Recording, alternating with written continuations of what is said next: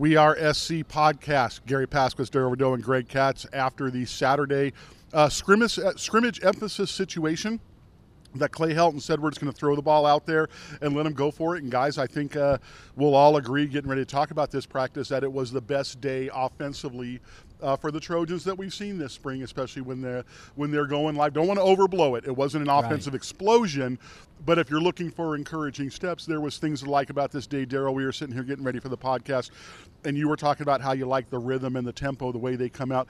I don't think there's any question about it. Clay Helton mentioned it. It was set by the running backs. You had the two healthy running backs in Cedric Ware and Vave Malapai, and they really ran hard today. They had a very good day. I really thought there was one play from Vavai where he was backed up inside their red zone. He started left, went right and had a good gain. And we're just going, God, boy, these two guys all day long are running hard and running well. Right. And what I love about spring ball is like taking an accelerated crash course. And throughout practice, you're simulating certain things that you want to emphasize, but then comes your midterm. And your midterm during spring is the spring practice and the spring games or scrimmages that we're now starting to see. And what I really liked about the rhythm and the tempo that we're seeing is the experiment going from under center with the younger quarterbacks competing and then ending up in the pistol. And what that's doing is it's allowing for T. Martin, even in practice, to start calling plays with the rhythm and the purpose, and it seems to be the running backs seem to be feeding off of the timing of those plays. You talked about Cedric Ware and Vavai. Those are two physical style running backs that love to play in between the tackles, but boy, if you're a corner, don't expect them to stay vertical north and south, because they'll start to slant east and west, and they're looking to pop you. And so what I love about the running backs, the physicality that they bring to the table, it seems to energize the offensive line. And then, Greg, let's talk about the quarterbacks for a second, because the running game did get things going. You had a hiccup early on for the quarterbacks. Jack Sears threw us pass that Jonathan Lockett read well, and pick six, a short pick six. But once that running game got going, the quarterbacks, especially Jack, bounced back, and the receivers were making some plays for him. Yeah, I really like the poise of bouncing back after the interception. As soon as he threw it, I think most everybody who's been following spring ball went, oh my gosh, here we go again, underwhelming, disappointing. But on the contrary, Jack responded. He threw two great deep balls to Velus Jones. I think one did go for a touchdown, and one was close to one. And, I thought both quarterbacks took steps today, echoing what you said. It's not Matt Leinert's powerhouse offense, but for where they have been. I also believe that because they were scrimmaging, which we haven't seen much of, because of like what Darrell was mentioning, the running game being effective, it took a lot of pressure off of these guys. And both of them I thought were workmanlike. You didn't see a bunch of big time mistakes. I think it would help if the centers could snap the ball consistently back to these quarterbacks. Yeah. And you know what? I don't think there's an excuse for the centers because they practice it all the time. One of the centers was here last year. And I don't think it's an excuse to say, well, when Toa gets back, this isn't going to happen. Because I remember even Toa had issues snapping the ball back.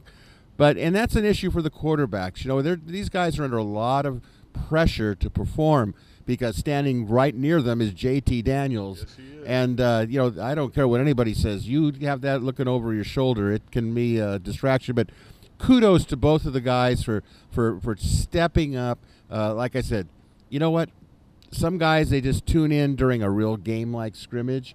Maybe they should have been scrimmaging more earlier. That's my perception of it, to be honest with you. And that would be something I would want to say as well is get these guys more game action. That you talked about this being an evaluation session this spring rather than really finalizing a job. That is one thing to see an 80-play scrimmage. We didn't even see that today. Yeah. But Darrell, when you were playing, it was almost every Saturday was an 80-play scrimmage. And what you like about those simulated scrimmages where you see live action is it gives guys like Jack Sears and Matt Fink an opportunity to really feel that pressure of live bodies coming at you, and seeing how they're going to react under the pressure without the threat of the whistle being blown.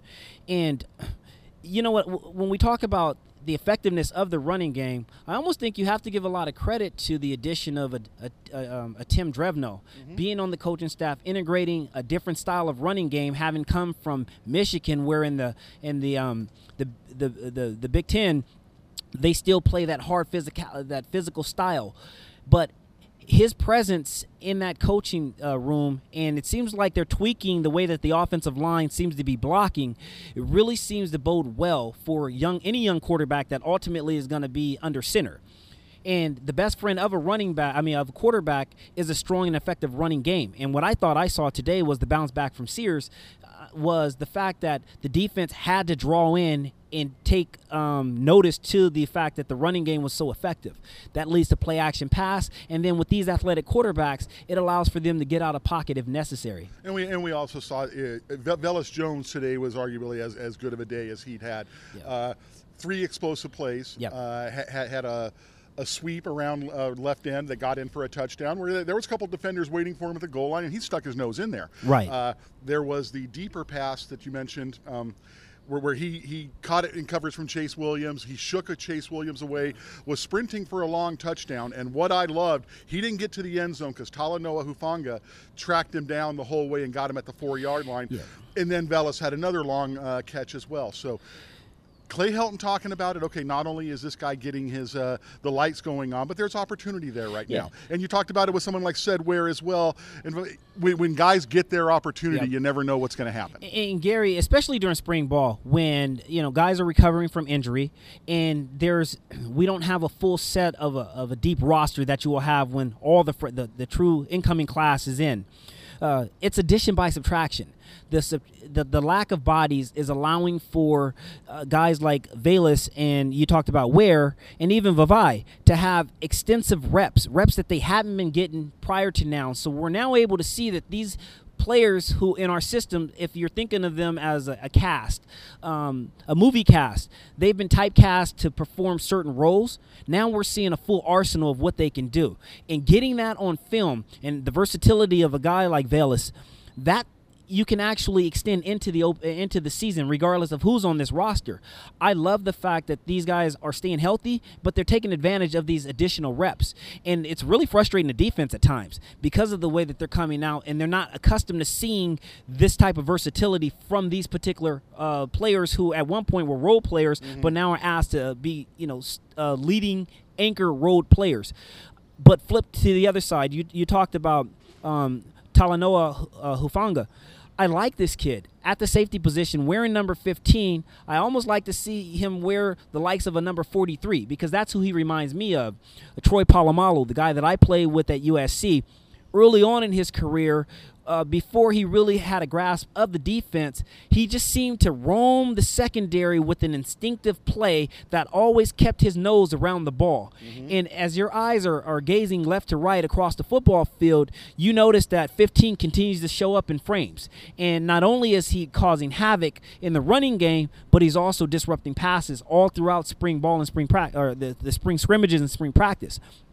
But it's just this incoming freshman class will have to make an impact, and I love what I see so far from the younger players. Let's talk about a couple other guys on defense, Greg. We talked about Jonathan Lockett making the pick. Just a continuing good spring from Jonathan.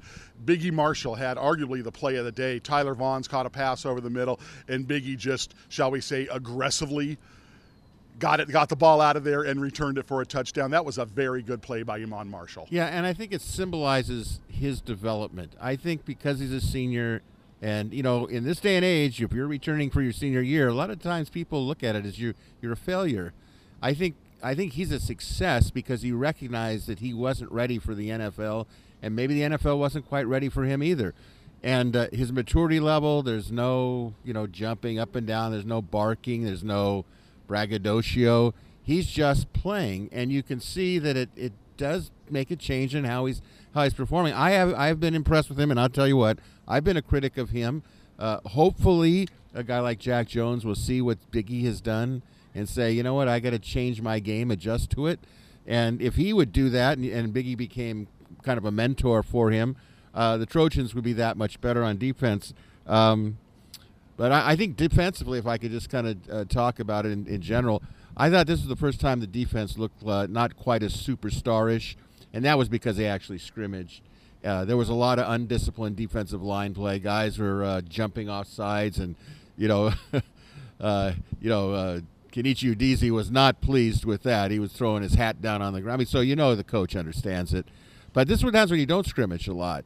You get so jacked up that you are not watching the ball. You're just listening to the snap count or what have you. But I thought it was good for the defense, even when they were, overly aggressive, should we say, because that's what's going to happen in the real game. You don't want to wait to practice in a real game, and you don't really want to wait until fall practice either. You want to have good habits. Darrell? It's interesting you mentioned that for the first time it felt like the offense got the better of the defense. And I really believe that you can attribute that to the offense playing with better pad level and taking the fight to the defense and really, kind of stunning the defensive line. And you're not accustomed to seeing that, especially early on throughout scrimmage. But kudos to the poise that the offensive line played with, because you're going to – If Clay Helton is emphasizing playing with the physicality, it's going to start with the offensive line. But the offensive line, once again, I think that the style of running backs that we have right now in the system, running the ball with Ware and Vavae, are attributing to the physicality that the offensive line is blocking with. But I want to go back to the corner, that rotation right now. And kudos to a guy like Jonathan Lockett, who fought to get back, and he's finally playing healthy. And you're reminded of how instinctive he is as a ball shark around the ball and what an impact he can make all throughout that secondary. I think he's one of the most versatile players that can play every position in the secondary, from both safety positions to the slot and outside in the corners. But if you're a guy like Jack Jones, you better be careful that a guy like Jonathan Lockett, a veteran, doesn't come in and start gobbling up some of those reps. Because if you were counting production while on the field, his count is he's on the plus side if you're talking about Jonathan Lockett and the type of plays that he makes. Mm-hmm. Not only around the ball in run protection situations, but also his ability to have a knack for adjusting on the fly and intercepting the ball, as we saw against us early in the game or early in practice. And that's our report here from the USC campus, Brian Kennedy, Howard Jones Field, after the Trojans scrimmage emphasis Saturday practice. With 1 week left to go in spring practice, Trojans will be back on the practice field on Tuesday, and then the final day of spring ball a week from today at Locher Track Stadium. So for Darrell, Rideaux, and Greg Katz, this is Garry Paskwietz. You're listening to We Are SC.